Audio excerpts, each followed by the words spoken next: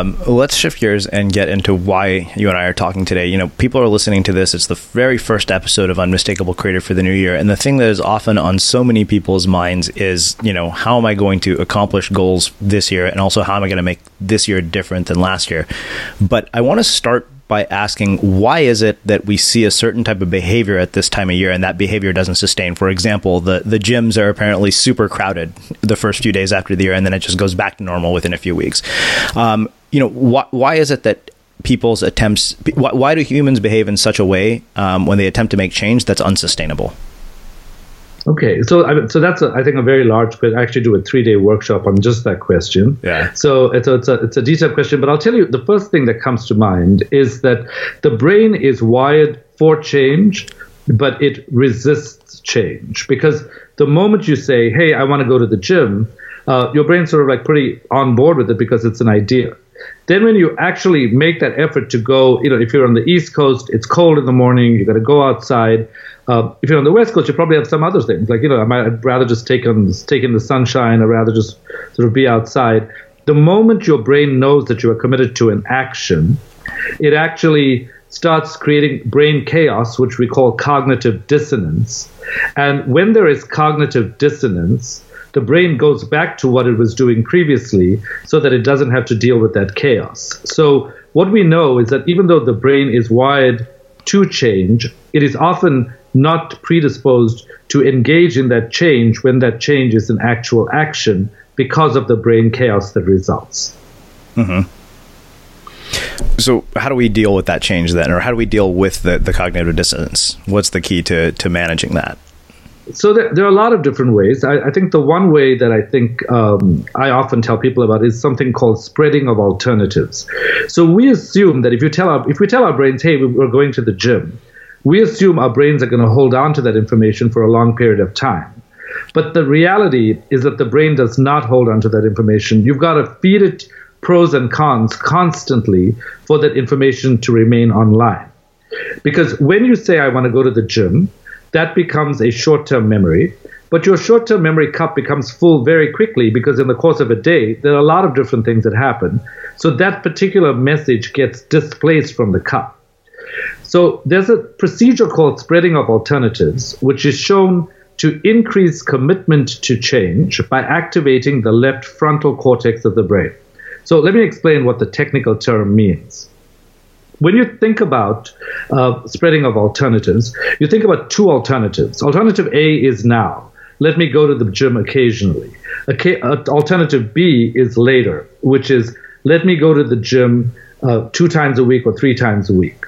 Now, the brain needs to know as a summary that alternative B is way superior to alternative A. And just by recognizing it on a one-time basis does not convince the brain of that. So what people should do, and I would recommend that they take out a piece of paper and a pen, is write down what your alternative A is right now, right? Is your alternative A that you are working out X times a week? Alternative B is how many times you actually want to be working out.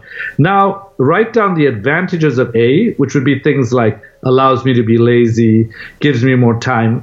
And then write down the advantages of B, which would be things like it will protect my heart. It will allow me to be more flexible because my body will be in a better condition. My mind will be in a better condition. I will be able to develop strength. I will be able to develop flexibility. I will be able to meet people at the gym. I will feel better about my life overall. The more you start to create a spread so that it is much more obvious that B is better than A, the more the left frontal cortex activates, and the more you are likely to change. So the spreading of alternatives is basically writing down 2 alternatives and outlining them so much that your brain understands why the choice you're making is better. When it does this, it pays what we call the switch cost. And the switch cost is the psychological price that you pay for change.